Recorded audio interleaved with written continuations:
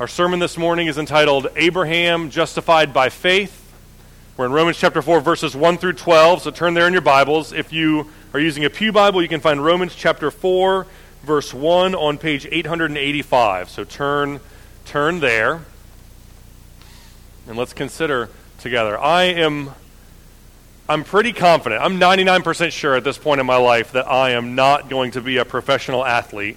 I think that ship is probably, never say never, right? I still train in the off season in case a team calls, but I'm pretty sure that if I was going to play in the NFL or the NBA, those days are behind me. I'm 38, and so one of the things that happens with guys my age when we realize that the peak of our athleticism and our athletic prowess and progress is behind us is that all of the tales that you tell about your athletic ability and your athletic accomplishments grow and grow. They take on this mythical status about how you used to be the best player on your team and how you set all these scoring records and things like that. And you know that no one can prove you wrong anymore because it's all in the past. I was thinking about that concept this week, and it reminded me of one of the more classic examples of this in the movie Napoleon Dynamite, where there's a guy, Uncle Rico, who says he's hanging out with one of his nephews, and he says, "Man, back in '82, I used to be able to throw a football a quarter mile." And he points at these mountains on the horizon. He says, "How much you want to bet I can throw a football over those mountains over there?" And then he starts to kind of contemplate and look within himself, and he goes, "Man, if the coach would have put me in the fourth quarter, we would have been state champions. There's no doubt in my mind that we would have won the state championship." Right? Like every guy, as soon as they move past their kind of time of athleticism, starts to think in terms of, man, I could have gone pro, or I was really good. If I were to tell you that I could go outside right now and throw a football 100 yards in the air, you could respond to me in any number of ways, but one response might be, that's not possible. I don't think you can. I think that you're just misguided, or just maybe have made a mistake, because Ben, the record for the longest pass ever thrown during a football game is 75 yards. So the strongest arm that plays at the highest level, throwing the ball as far as he possibly can with everything on the line, cannot throw it 100 yards. So therefore it stands to reason that you can't throw the ball 100 yards either, right? If there's an achievement that even the greatest person that you can conceive of cannot meet, then that proves that no one else can meet that achievement either. That's kind of the logic there. And that logic is the same logic that Paul employs in Romans chapter 4 to reinforce and further prove his point about his gospel that he has been articulating up until now in the book. Romans 1 through 3, Paul establishes that all humanity is under sin, deserving of the wrath and judgment of God, that we've all sinned, that none of us can stand before God on the basis of our works, and so God has made a way for us to be saved by trusting in Christ. No one is good enough to be saved by works, so we must be saved by faith. Now, if you're a Jewish person in the first century listening to that, a religious leader or one of their contemporaries, you're probably thinking, I don't agree. You haven't proven your point to my, like, you, Paul, you might think that you are not good enough to be saved by your works, that you're not holy enough and not righteous enough, but frankly, I think I am.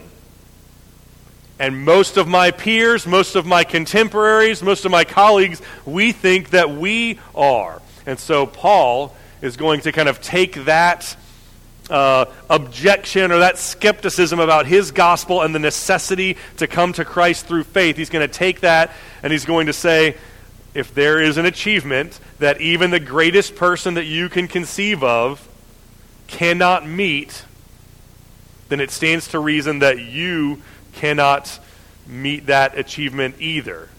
Enter Father Abraham, the greatest person that Paul that the greatest person that the religious leaders in Israel, the greatest person that a person in Israel, a Jewish person in Israel, could conceive of. This is the father of the faith. This is the man that God called out of his former way of life, into a new covenant, right? He gave him land and promises and descendants and a nation, right? Abraham is just he's the original, he's the guy, right? He is, everyone just took for granted that Abraham was righteous. He was as righteous as you could be, and that he was justified because of his righteousness. And so Paul is thinking, if I can prove to you and get you to see that Abraham was not righteous enough to be saved by his works, but that Abraham needed to trust in Jesus, Abraham needed to receive a righteousness from outside of himself,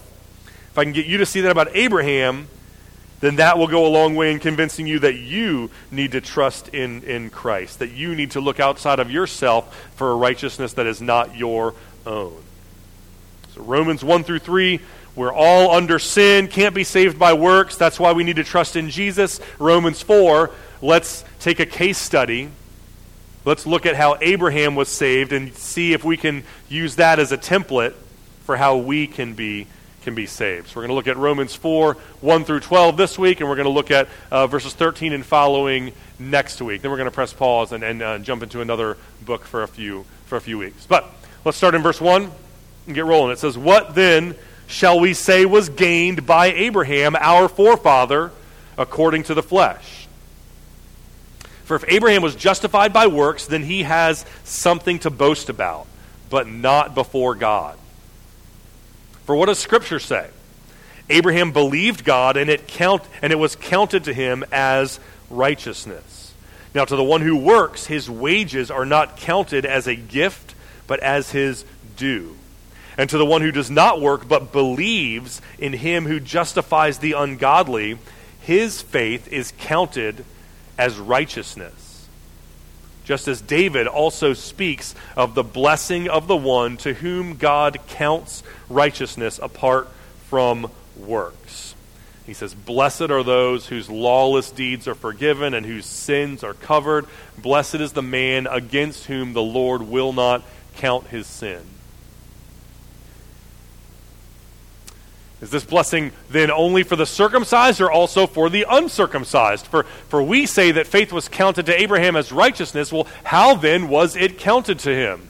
Was it before or after he had been circumcised? It was not after, but before he was circumcised. Abraham received the sign of circumcision as a seal of the righteousness that he had by faith while he was still uncircumcised. And the purpose was to make him the father of all who believe without being circumcised, so that righteousness would be counted to them as well, and to make him the father of the circumcised who are not merely circumcised, but who also walk in the footsteps of the faith that our father Abraham had before he was circumcised. It's Romans 4, 1 through 12. Let's pray together. Lord Jesus, you are the King, and we are grateful to you. We're grateful that we have the privilege of knowing you and hearing from you. God, we come to you this morning gathering around your word, gathering under the authority of your word, praying that you would speak to us through your word, praying that you would convict us of sin and assure us of your grace, that you would meet us and bless us and be present here with us. It's in Jesus' name that we pray. Amen. Okay, so start with verse 1. What shall we say then was gained by Abraham, our forefather, according to the flesh? Paul's saying, all right, how was Abraham saved? Was Abraham saved by works? Because if so, then everything that I've said up until now is all null and void, right? I've been saying that everyone is under sin, everyone needs God's grace, everyone needs to trust in Christ. And so if Abraham did not, then my gospel falls apart. So was Abraham saved on the basis of his good works and the righteous deeds that he did, or was he saved on the basis of his faith? Verse 2. For if Abraham was justified by works, then he has something to boast about, but not before God. So he's saying, if if Abraham was saved by works, then my gospel falls apart. Romans 1 through 3, go ahead and tear them out of your Bible. They're of no consequence. And if Abraham was justified by works, then what I just said in Romans 3:27, right? He says, then what becomes of our boasting? It is excluded, right? There's no such thing as, the Christian worldview has no space for boasting because the Christian worldview is not based on salvation by works. And so Paul says, if Abraham was justified by works, my gospel is shot. And if Abraham is justified by works, then he has something to boast about. Now, this verse is a little bit tricky. The way that it comes across in English is a little weird. It looks at first glance like he's saying, if Abraham was justified by works, then he has something to boast about, but not before God. Which kind of means, if Abraham was justified by works, then he would have something to boast about, but just he would be able to boast, but he wouldn't be able to boast before God. But that doesn't quite make sense, because the fact of the matter is, if Abraham was justified by works, if, hypothetically, then he would have something to boast about, and he would actually have something to boast about before God, because he would have been justified by his works. And so the way that the phrasing looks in English comes across as if this last phrase, but not before God, is a qualifier of what's come before it. If Abraham was justified by works, he has something to boast about, but just not before God. So he could maybe boast before other people. He could boast before his friends and family, but he just couldn't go and boast before God. English makes it look like a qualifying clause, which would mean that. But in the Greek, it's most likely not a qualifying clause, but a negation, a negating clause. So it might, a better way to maybe capture what we see in the original language would be for this to say, if Abraham was justified by works, then he would have something to boast about. Then he has something to boast about. But Abraham cannot boast. Abraham was not justified by works, and therefore he cannot boast before God. Right? So it's probably not distinguishing between boasting before men and before God, which makes the verse kind of strange or difficult to understand in the flow of Paul's argument. Rather, it's probably just a negation. So if Abraham was justified by works, then he could boast, but he wasn't, so he can't boast before God. It's probably what Paul is trying to communicate in verse 2.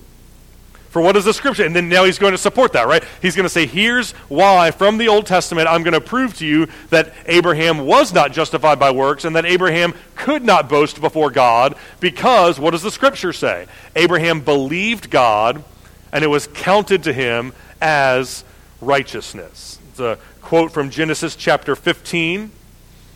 And kind of serves for the entire foundation of Paul's argument for the entire chapter, or the entirety of Romans chapter 4.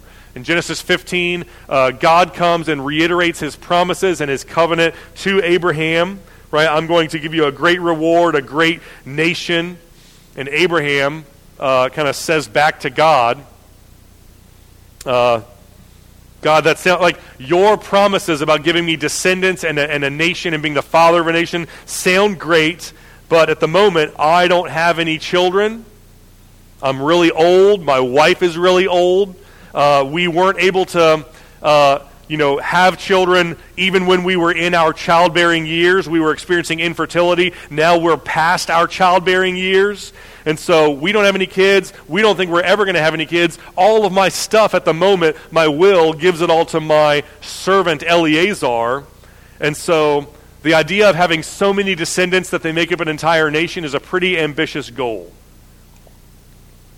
And God says, in Genesis 15, verse 4, God says, behold, this man, Eleazar, shall not be your heir. Your own son, Abraham, he will be your heir. Right? And then God brings Abraham outside, and he says, Abraham, look up at the heavens, look up at the stars, if you are even able to number them. And then he said, so shall your offspring be. God reiterates the promise that he made to Abraham. And then we come to verse 6, which Paul quotes, and Abraham believed the Lord, and the Lord counted it to him as righteousness. So, big, sweeping, incredible promise, the likelihood of which coming true is slim to none. It's virtually impossible.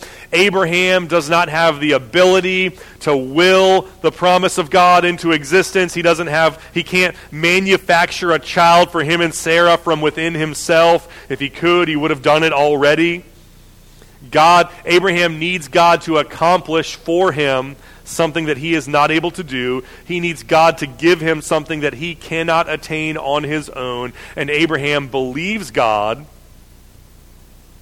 believes that God is going to be true to his promises, even though it seems unlikely and even though Abraham is not able to do it himself. Abraham believes God, and God counts it to him as righteousness.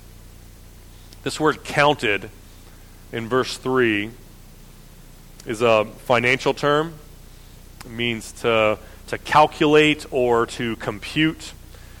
Or it also means to apply or to credit or to impute, right? If there's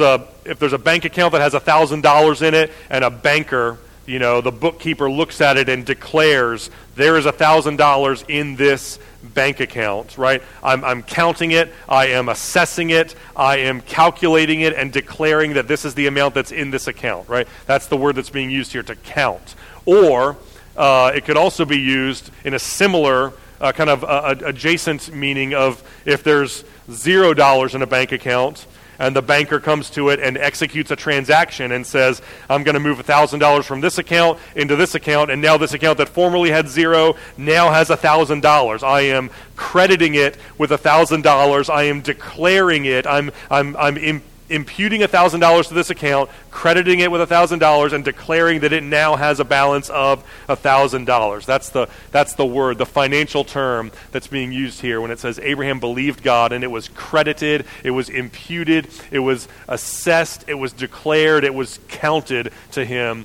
as righteousness. So God promises a nation, God promises a child. Abraham cannot accommodate those things on his own. Abraham doesn't have the resources. God says, trust me, I'll take care of it. God accomplishes the thing that he promised. God gives Abraham a son named Isaac. He gives Abraham a nation called Israel, right? God accomplishes, God does, God provides. Abraham watches, Abraham receives, Abraham trusts, Abraham believes, and because of his trust, right, the righteousness that God requires is imputed, it's credited to Abraham. God looks at Abraham in the same way that a banker would look at a ledger and declare a balance of an account. God looks at Abraham and declares that Abraham is righteous. God then treats Abraham as if he were righteous, even though Abraham was not actually righteous. It's kind of what's being communicated by Genesis chapter 15, verse 6, and what Paul is kind of drawing on here in Romans chapter 4, verse 3. Abraham believed God, and it was counted as righteousness. And so we can immediately see why Paul is drawing on that to talk about the gospel, because it's analogous to the Christian life, right? Right? God requires a righteousness of us that we do not have, a righteousness that we cannot attain, and then God accomplishes that very thing that he requires. Jesus comes and fulfills the righteousness of God. God accomplishes, God does, God provides, we watch, we believe, we trust, we receive, and then on the basis of our trusting, God imputes the righteousness of Christ to us. God credits us with Christ's righteousness. God looks at us and sees us as if we have lived the perfect life of Christ. Abraham believed God, and it was counted to him as righteousness. The Christian trusts in God, trusts in Christ, and then the righteousness of Christ is imputed. It's counted to him. And now Paul is going to kind of tease out why that's important and how the implications of that theological reality on our life and our heart posture as a Christian. He says, now, to the one who works, his wages are not counted as a gift, but as his due. Talked about this a little bit last week. In fact, I ripped Paul off. I used the same illustration that he used here. Right? That when a person, the works begets obligation, which begets entitlement and self-reliance and pride, right? To the one who works, his wages are not counted as a gift, but as his, when you go to work, you get paid, and when you get paid, it's not a gift, it's not charity, it's not, it's not a donation that they're making on your behalf, it's your due. You and your employer agree on a salary or a wage. The worker's responsible to do these tasks. The employer is responsible to pay this money, and then those kind of goods and services are exchanged, and it's done out of obligation.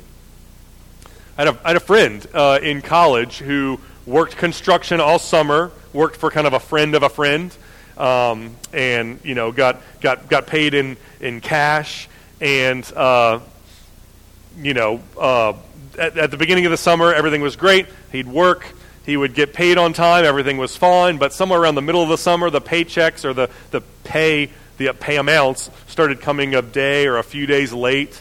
And the guy who hired him kind of, the customers are slow paying me, and so I'm going to be a little slow paying you. I'm sorry, but I'm doing my best. And each kind of pay, period came a little bit later until the end of the summer. He was about a month behind on his paying my friend.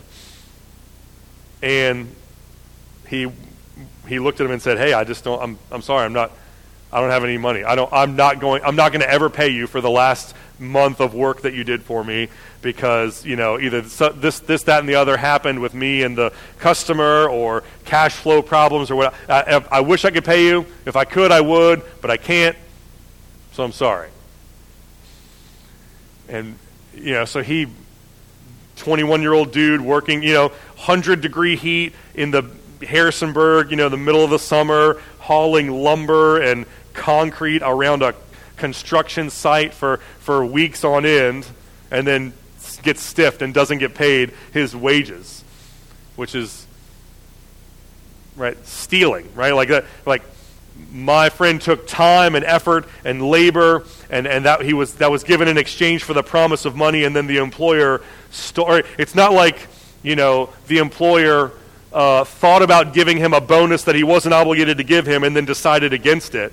It's that he refused to pay him the wages that he was obligated to pay him, right? That's why you don't have to write a thank you note every time your employer gives you a paycheck, right? Because it's an obligation, right? It's not a matter of charity. It's a matter of, I've given you this thing, you have to give me that thing.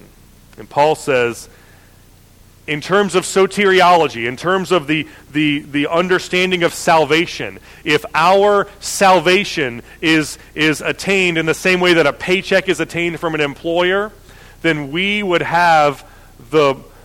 walk into the presence of God with the same swagger and the same demands and the same sense of entitlement for eternal life that an employee would walk into HR and say, "It's payday, give me my paycheck, the wages that I am due." If salvation is by works, then that's the relationship we have with God. That's the posture that we can have toward God, this posture of, you and I are peers. I've given you what you demanded. Now you give me what I am entitled to.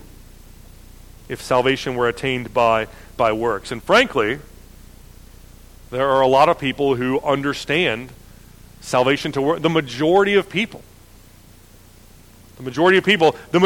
who identify as Christians, I might even say, probably would think along these lines, right? They would think that they are going to heaven, or that they hope that they will go to heaven because they've been a good person, right? And so they hope that God will give them eternal life because of how they lived in this life, right?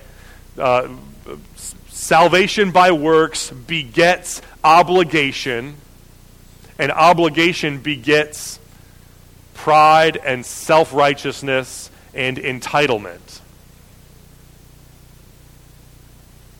But then the flip side of the coin is in verse 5. But to the one who does not work, But to the one who believes in him who justifies the ungodly,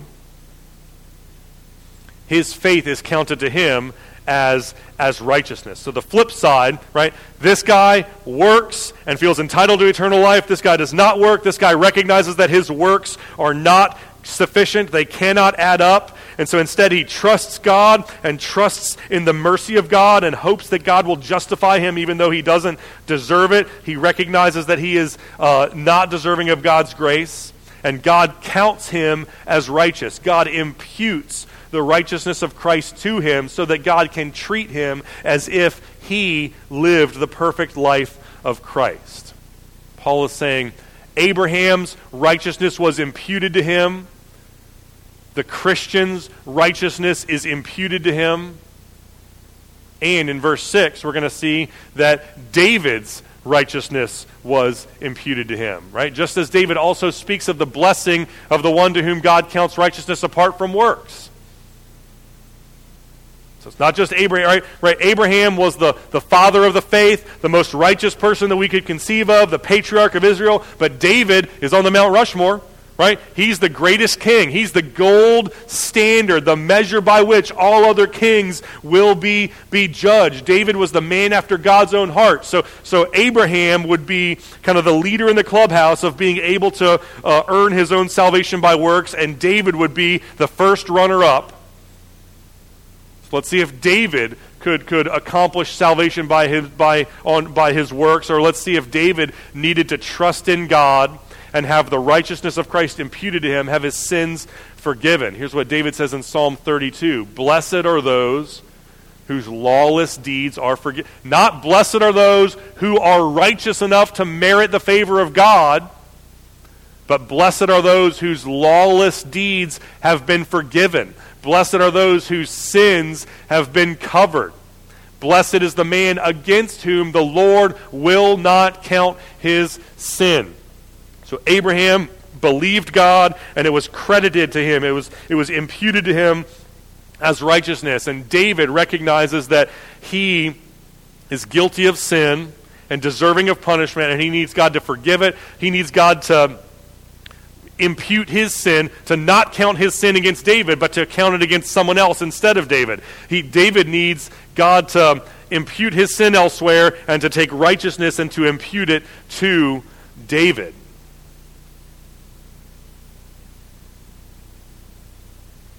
Paul says, right, I am going to prove to you beyond the shadow of a doubt, right? I'm going to answer every possible objection. Everyone that reads this book, everyone that reads this letter is going to walk away realizing that their only hope is in Christ, right? You may have started thinking you were good enough, but by now I want you to see that Jesus is your only, the greatest figure in the Old Testament, the one that you look up to, the one that you trace your lineage back to. He was not good enough. He needed God's grace, right? The greatest king that there ever was in our nation, who won all of these battles and ruled with justice and righteousness, the warrior shepherd king that we all revere and aspire to be like. He was not good enough. He needed God's grace. And you, reader, right? First century Jewish person reading this letter, or you, 21st century American reading the book of Romans, you need God's grace too. Abraham was not saved by works. David was not saved by works. We cannot be saved by works. At which point, the first century Jewish reader might respond, okay, Paul, you've made your point. You've made your point that no human being can be saved by works. You've made your point that even Abraham and even David, these guys weren't saved by works. I see it, I get it. But the fact remains, those guys were both Jewish. They weren't Gentiles. Right? Right? But that's the very first Jewish person, the prototypical Jew, the father of Judaism, and the quintessential king of the Jews. And so Paul, your argument is perfectly fine, but I could still respond, I could still rebut by saying that even though they were not saved because of their righteousness and their works, I could still argue that maybe Abraham and David were saved because of their Jewishness, because of how they observed the Sabbath and the dietary laws and their circumcision. If I can prove that David or Abraham were saved at least in part because of their Jewishness, then that means that I can be saved at least in part because of my Jewishness or my religiousness. And then I can hold on to some shred, some sliver of my self-sufficiency and some little right to boast before God, if I can prove that Abraham's circumcision played a role in Abraham's justification. So Paul's going to dive into that in the last four verses. Is this blessing only for the circumcised, or is it also for the uncircumcised? Because we say that faith was counted to Abraham as righteousness. So, how then was it counted to him? Was it counted before he was circumcised or after he was circumcised? So Paul says, good point, good objection. I'm glad you asked. So let's go to the tape. Let's figure out exactly when Abraham was justified and kind of cross-reference that, overlay that against exactly when Abraham was circumcised so that we can determine whether or not Abraham was saved because of his circumcision. Because if he was, then he wasn't saved just by faith. He was saved by faith and religious observances. But if he wasn't, if Abraham was justified before his circumcision, then my gospel still holds true. So let's look at the timeline. Let's look at the tape. It was not after, but before he was circumcised. He received the sign of circumcision as a seal of the righteousness that he already had by faith from when he was still uncircumcised.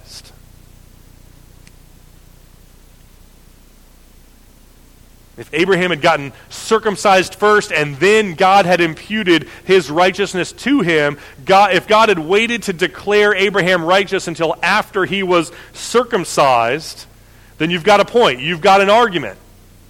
So let's see how it all works. Genesis chapter 12. God calls Abraham out of Ur and says, I want you to go to the land that I will show you. I'll make you a great nation. I'll make your name great. I will bless you. I will bless the world through you. In the following chapters, Abraham goes down to Egypt temporarily, and he comes back, and then he has some interactions with his nephew Lot, and then we arrive at Genesis 15, where God declares Abraham to be righteous on account of his faith. Abraham trusts in God, and God imputes righteousness to Abraham. God declares Abraham to be righteous on account of his faith. Then, the next chapter, Genesis 16, Abraham commits adultery, conceives a child with his wife's servant named Hagar, which, to be clear, is not good, bad, it's sinful. But the text does give us a detail that's helpful to construct the timeline. Chapter 16, verses 15 to 16, it says, And Hagar bore Abram a son, and Abram called his name Ishmael. And Abram was 86 years old when Hagar bore Ishmael to Abram. Now, fast forward to Genesis 17, the very next chapter, where God kind of installs and kind of, ratifies the covenant of circumcision. Genesis 17, verse 9, God says to Abraham, You shall keep my covenant, you and your offspring for generations. This is my covenant which shall be between me and you. Every male among you shall be circumcised.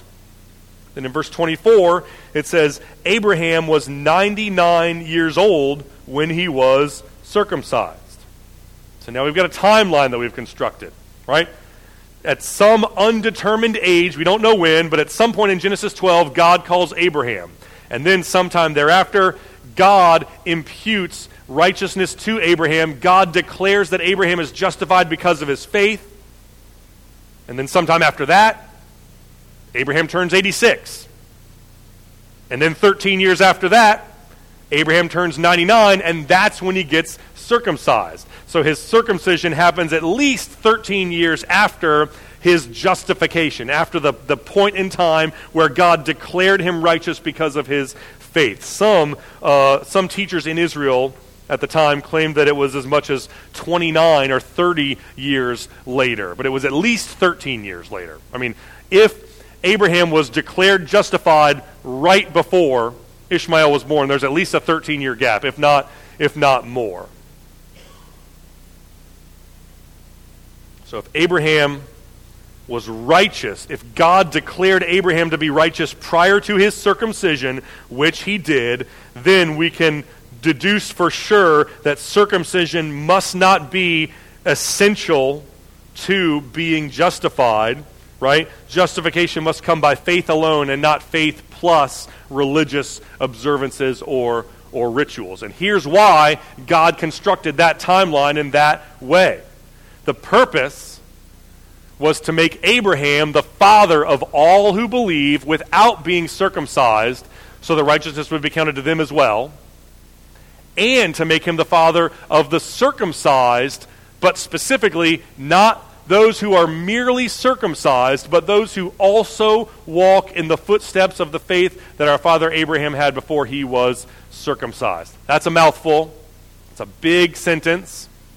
So we'll just kind of break it down. Right? The reason why God constructed that timeline in that way is so that Abraham would be the father of those who believe without being circumcised. That's Gentile believers, non-Jewish, people who are not Jewish, not religious, don't do all of the rituals, dietary laws, observing the Sabbath. They don't do all that stuff, but they do trust in Christ. They do believe in Jesus and walk with him. And Paul says, if that's you, if you're a Gentile who is not Jewish in any sense of the word, but you do trust in Jesus, Abraham is your father. You are a part of the spiritual people of God. Abraham is your father. God intentionally waited 13 years for Abraham to be circumcised so that you could look at that point in his life and say, we trust in God and we can be justified just like Abraham was prior to his being circumcised. So Abraham is the father of Gentile believers who do trust in Christ. And here's another reason in verse 12, right? So one reason is so that Gentile believers can look to Abraham as their father, be included in the people of God. And the other reason why God orchestrated that timeline in that way is so that Abraham would be the father of the circumcised, that is Jewish people, but not all Jewish people, but specifically those Jewish people who are not merely circumcised, but who also walk in the footsteps of Abraham's faith. So according to Paul, if you're in first century, you're a Jewish person, you're practicing all of the rituals of Judaism, you're the most religious person that you know, observances, rituals, feasts, festivals. If you do all of those things, but you do not trust in Jesus, if you're just going through the religious motions and you're not trusting in Christ, then Paul says Abraham is not your father. The justification that you think that you have received, you don't have it, because justification, being declared righteous by God, has nothing to do with circumcision or Jewishness or religious rituals. It has everything to do with trusting God and receiving mercy and imputed righteousness from God.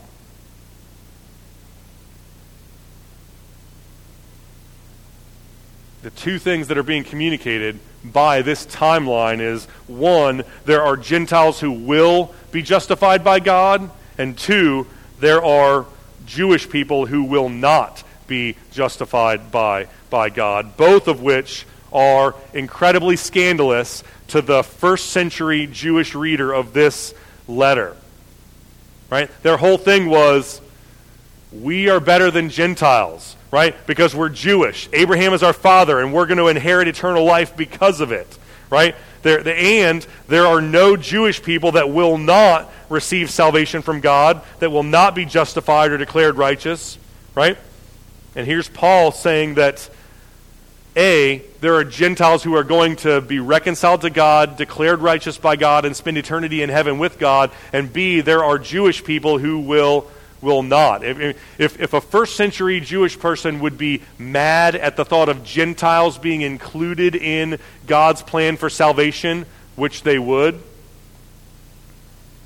then they would be furious at the thought of Jewish people being excluded from God's plan for salvation. And that's exactly what Paul is articulating. He's saying that the gospel is both inclusive and exclusive. It's inclusive in the sense that all people outside of the nation of Israel now have an opportunity to be saved. They can trust in Christ and be reconciled to God. You don't have to become Jewish. You don't have to move to Israel. You don't have to stop eating bacon or lobster.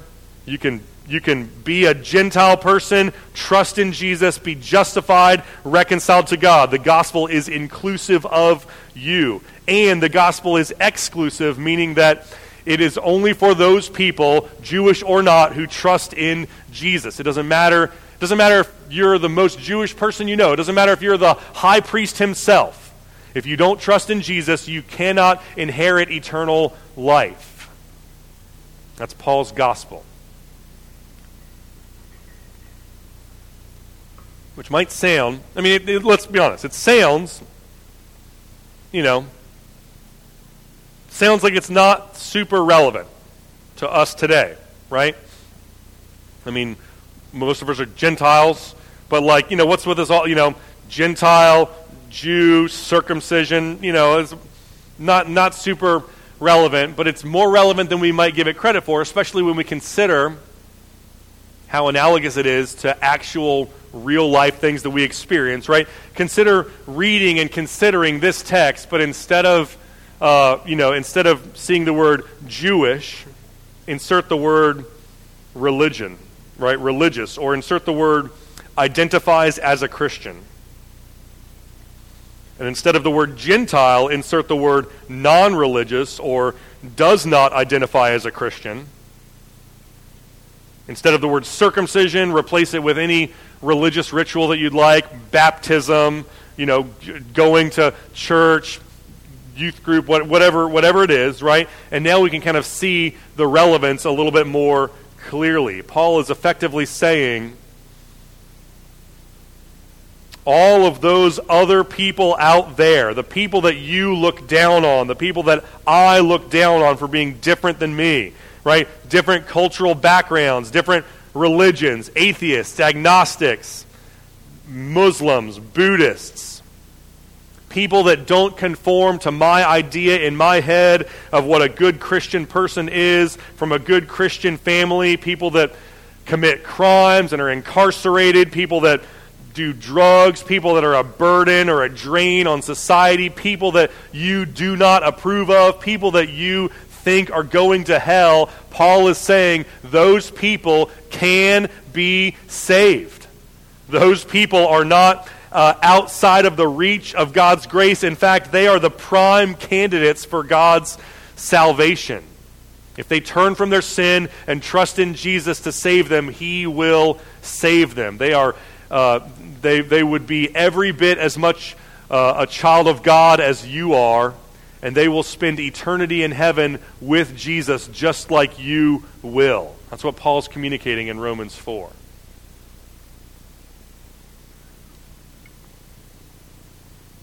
He's also saying, just because you call yourself a Christian from a good Christian family, just because you think of yourself as a good person, just because you grew up in church, just because you got baptized, just because you never smoked or drank or did drugs, just because you have perfect attendance at all of the church functions and events, just because you do all of those things does not mean that you are going to inherit eternal life, because like Abraham's circumcision, none of those things are determinative, none of those things are sufficient to save you and ensure that you will spend eternity in heaven. It's possible to do all of those things and fail to trust in Jesus, refuse to trust in Jesus, and spend eternity in hell. All of those religious things are great. There's nothing wrong with them. We should do them. But none of them in and of themselves can secure our salvation. So salvation is not merely for the circumcised. Salvation is not merely for the religious. Right? Yeah, I mean, literally, like to make him the father of the circumcised, but not those who are merely circumcised, but those who have the faith of Abraham. So Abraham is the father of religious people. Abraham is the father of people who identify as Christians, but not those who merely identify as Christians and that's it. Those people who identify as Christians and their identification as a Christian is reflective of a heart posture where they are trusting in Christ, where they are walking in the footsteps of the faith that Abraham had. God does not guarantee salvation to anyone because they are religious. Salvation is for those religious people who trust in Jesus, people whose outward religion is a reflection of an inward heart of repentance and faith. It's the gospel that Paul is preaching, right? Justification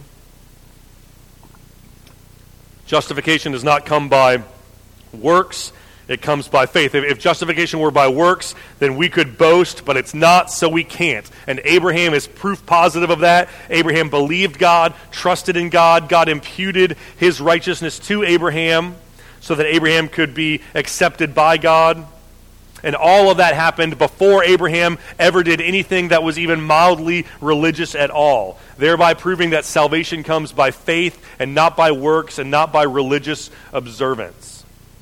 Turning from sin, trusting in Christ, who died in your place to pay your penalty, who rose from the dead to give you new life. Abraham is rock-solid proof from the Old Testament that salvation comes through faith.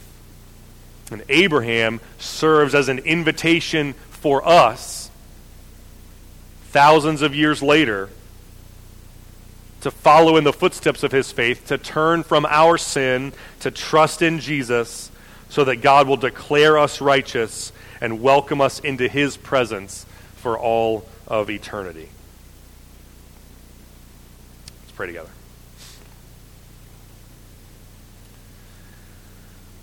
Father in heaven, we thank you for making a way for us to be justified. Lord, we acknowledge that we could never be good enough, we could never be righteous enough to earn our salvation through works, we could never be devout enough to earn our salvation through religious observances. Lord, we need your grace, we need a Savior. And so we look to you to save us. We turn from our sin, and we trust in you so that we can receive your righteousness and be justified in your sight. It's in Jesus' name that we pray. Amen.